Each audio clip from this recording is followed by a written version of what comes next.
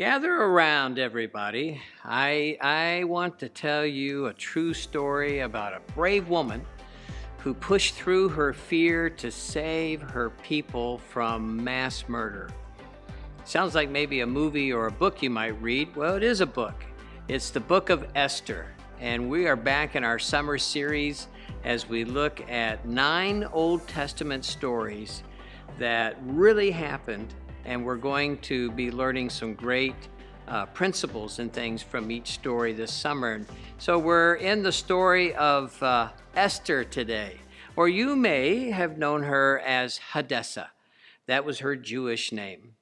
But she was Queen Esther, and she was a young Jewish woman who was orphaned and raised by a cousin named Mordecai. He was older, raised her like his own daughter. And they lived in the capital city of Susa, that was a citadel city for the king Ahasuerus, which in history you might better know as Xerxes. And so the Medes and the Persians. And so this is Ahasuerus and his palace, and Mordecai was taken from Jerusalem and Hadassah, and they were made captives, and their home was in Susa. It's funny, this story does not mention God one time. Not once in 10 chapters, 167 verses, 5,637 words. God is not mentioned, but his hand of protection is obviously seen, and using these difficult circumstances to further his plans for us even today.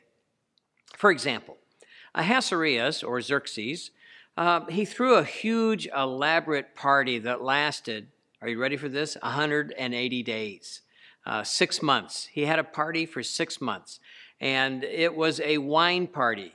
It wasn't even that much of a banquet. It was really just 6 months of drinking with all of his leaders from across the 127 provinces throughout the known world that were leaders of those provinces. So he had them come. And the nation, or I should say the kingdom of Ahasuerus, took up 5.5 million square miles from Ethiopia up into what we'd call today modern India.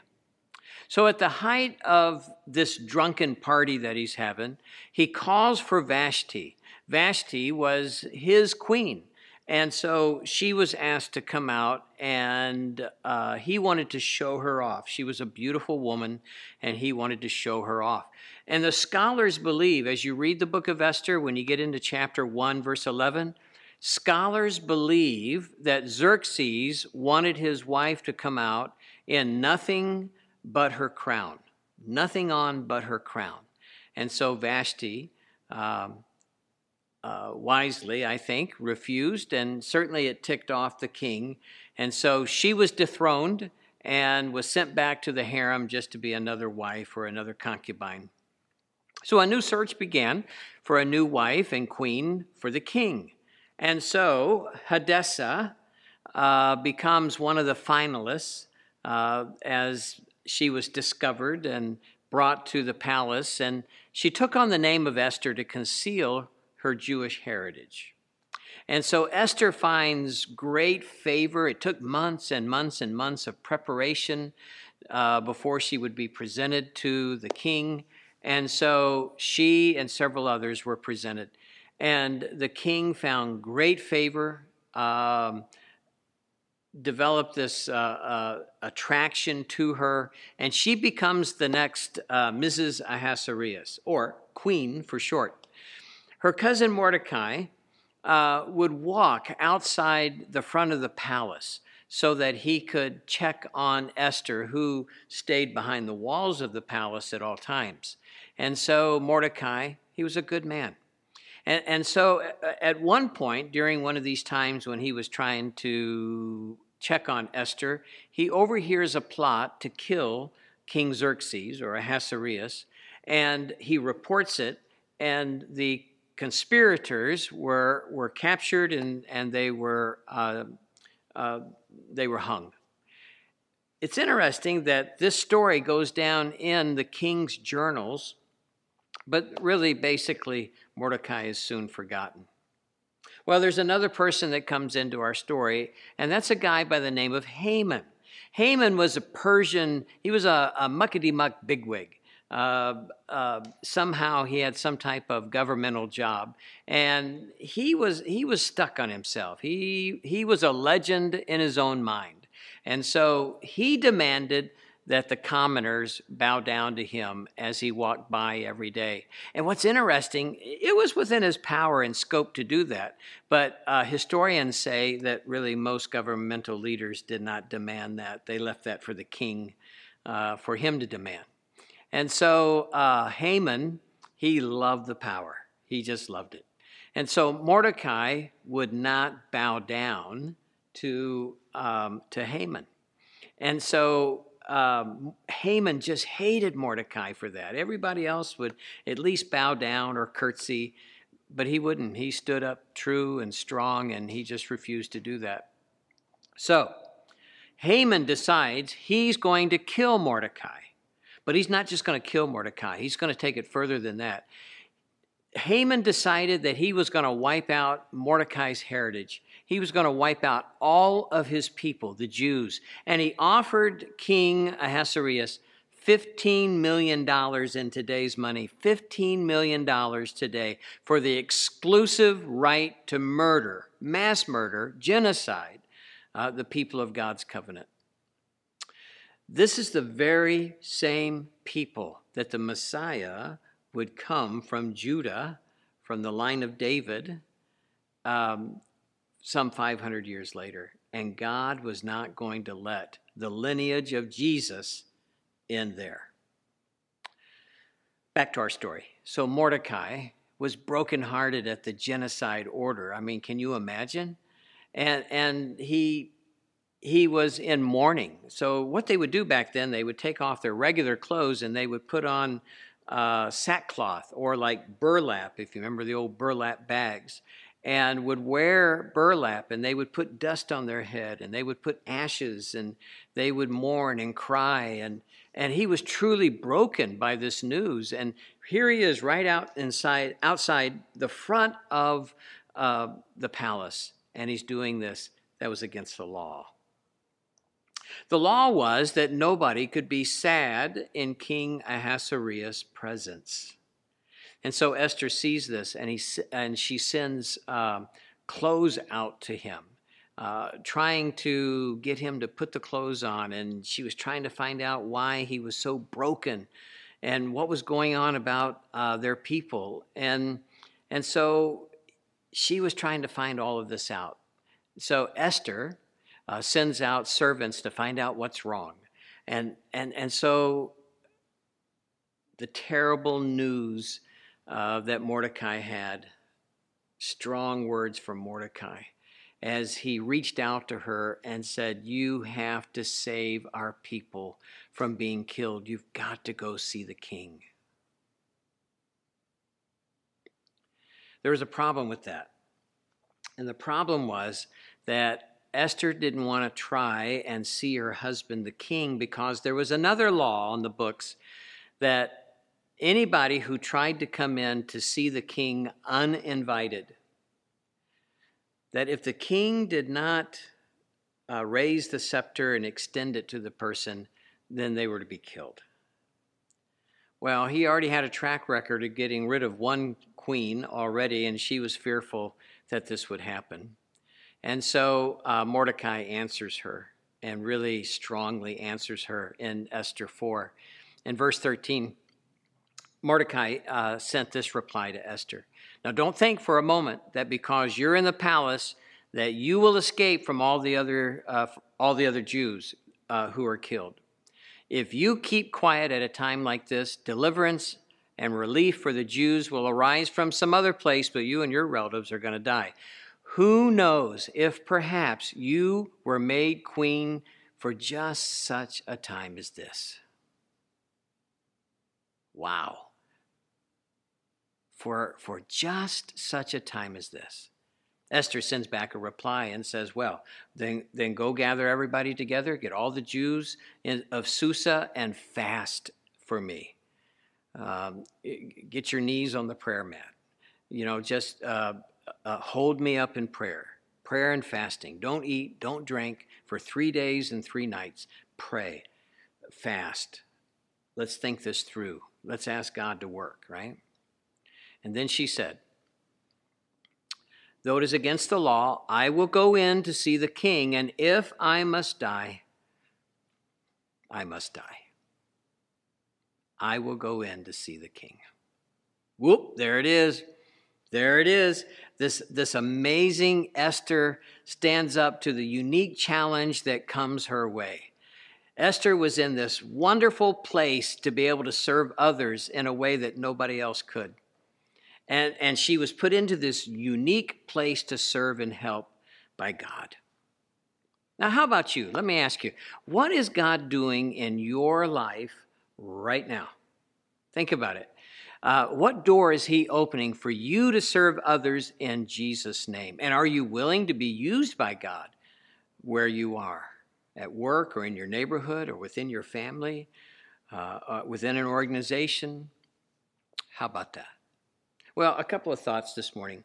First of all, Esther was a reluctant servant. There's no criticism here, not at all. I just think she did not think of herself as a tool in God's hands. I don't think she thought that way. I think she was really fearful and self-doubting, but she was a tool on God's tool belt. And by the way, so are you and me. We are tools in God's tool belt to be his hands and his feet, to be his mouth, to be his heart.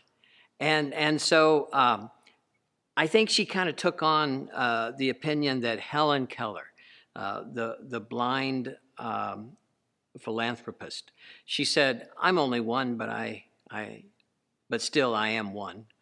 I can't do everything, but still I can do something. And because I cannot do everything, I will not refuse to do something that I can do. In this COVID season, you can be the hands and the feet of Jesus in a time when people aren't really looking at the Lord. They're looking at their circumstances. They're looking at life through lenses of sadness and despair. And I want to encourage you that you can be the hands and feet of Jesus. You can be the lips of Christ. You can be the peacemaker in your family or at work, where the vortex of drama is taking place around the water cooler. You can tell your story to people that you're eating lunch with or to neighbors as you have opportunity. You can tell your story and share Jesus, what he's done in your life. You have the opportunity to be in an area of being an influencer to those that are in your bubble, in your circle, in your life. There is kingdom work that can be done all around us during this season. And Esther was facing the annihilation of her race. Can you imagine that? And think about this. Esther had to make a decision to act or not act. Esther had to know that the problem was not going to take care of itself. It was not going to go away all by itself, that she was in a place to be able to help. Esther had to accept that the need would not go away. And sometimes that's how God gets our attention. And so Mordecai goes back to the Jews and asks them to pray for 3 days and 3 nights. And they were just helping to help prepare her for this great role that the Lord had for her. Now, question, what is God saying to you right now? What is he laying on your heart right now? I want you to listen to it. I want you to sit with it. What is God calling you to do? You might wish somebody else would do it, but what is God calling you to do? There's a second thing, and that is Esther answered the call of God. Esther had to accept the fact that no decision was a decision. And so she offered herself to God. This is where it all happens first, right? With offering ourselves to God. I want you to meet a friend of mine. I have a picture up of a lady named Becky Miller. And when I was missions pastor in Baton Rouge, Louisiana, several years ago, a very successful realtor, Becky Miller, came to see me in my office in Baton Rouge one day back in 2006. And she was wanting to help with international ministry at Louisiana State University. Go Tigers, Sharbra. And I invited her to come and go to Uganda with us. We were getting ready to, we had a missions partnership there, and invited her to come and go with us on the trip. And of course, she gave me all the reasons why she couldn't go. And I just simply said, would you pray about it? Would you just see what God maybe would have you to do? And to my surprise, she joined us and she went on the trip. She fell in love with Uganda. And I might just say, Uganda fell in love with Becky. And it was an amazing trip. She just connected so well with boys and girls and with adults. She made several trips with us to Uganda. And finally, there came a time in her life she actually moved there. Becky left her real estate business and she moved to be in Uganda. And while she was there, God began impressing upon her this wonderful ministry called Imagine Acts Ministry, I Am for short. And she commissioned a Ugandan artist to create a series of picture books. Uganda has very much an oral society. And so she developed these picture books, and you can see some of the pictures as I'm talking. And so she began traveling all over Uganda. She had other people that went other places into villages, and they would read the stories from creation to the cross. And people were coming to know Christ as their Savior. Many have come to faith. And now this former realtor, who had no confidence at all, is now this woman heading up a ministry.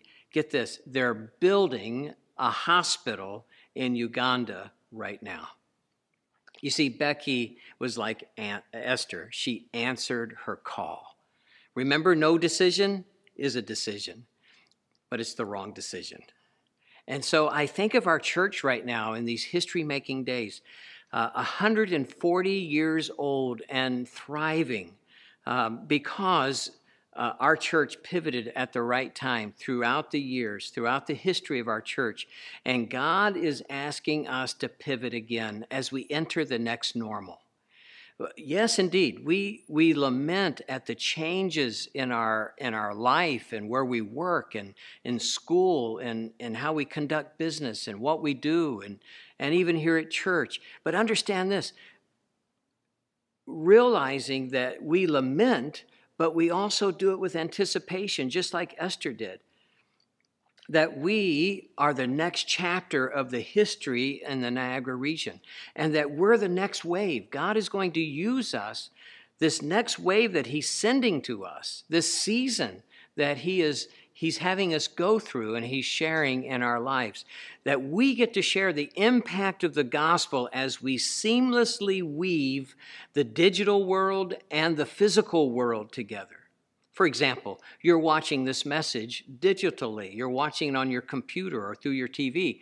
In just a moment, you're going to go into the kitchen and get some coffee or make a sandwich. You see, already seamlessly, we're using the digital world seamlessly with the physical world. And it's going to continue to do that in our everyday life. This is our Esther time.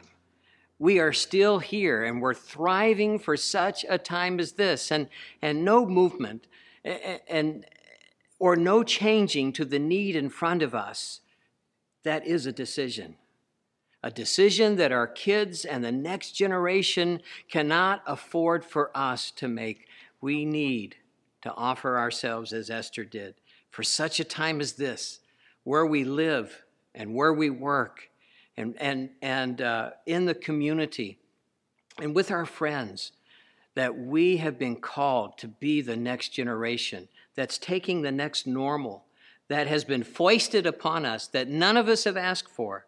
And God has called us to weave the digital and the physical together as we invite people to worship with us, as we get ready to regather in the fall, but still with our services and live streaming.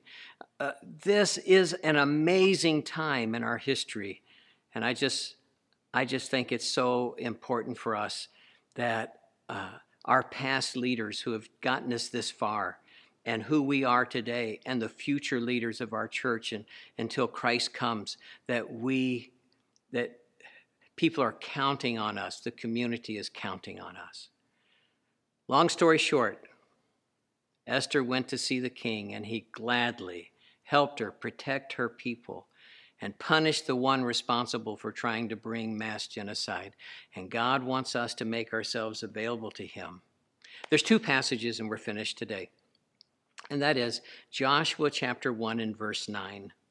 If you find yourself a little timid about stepping forward to serve your neighbors around you, or to serve people at work, or to help people that are in need, Joshua 1:9 says, "This is my command, be strong and courageous.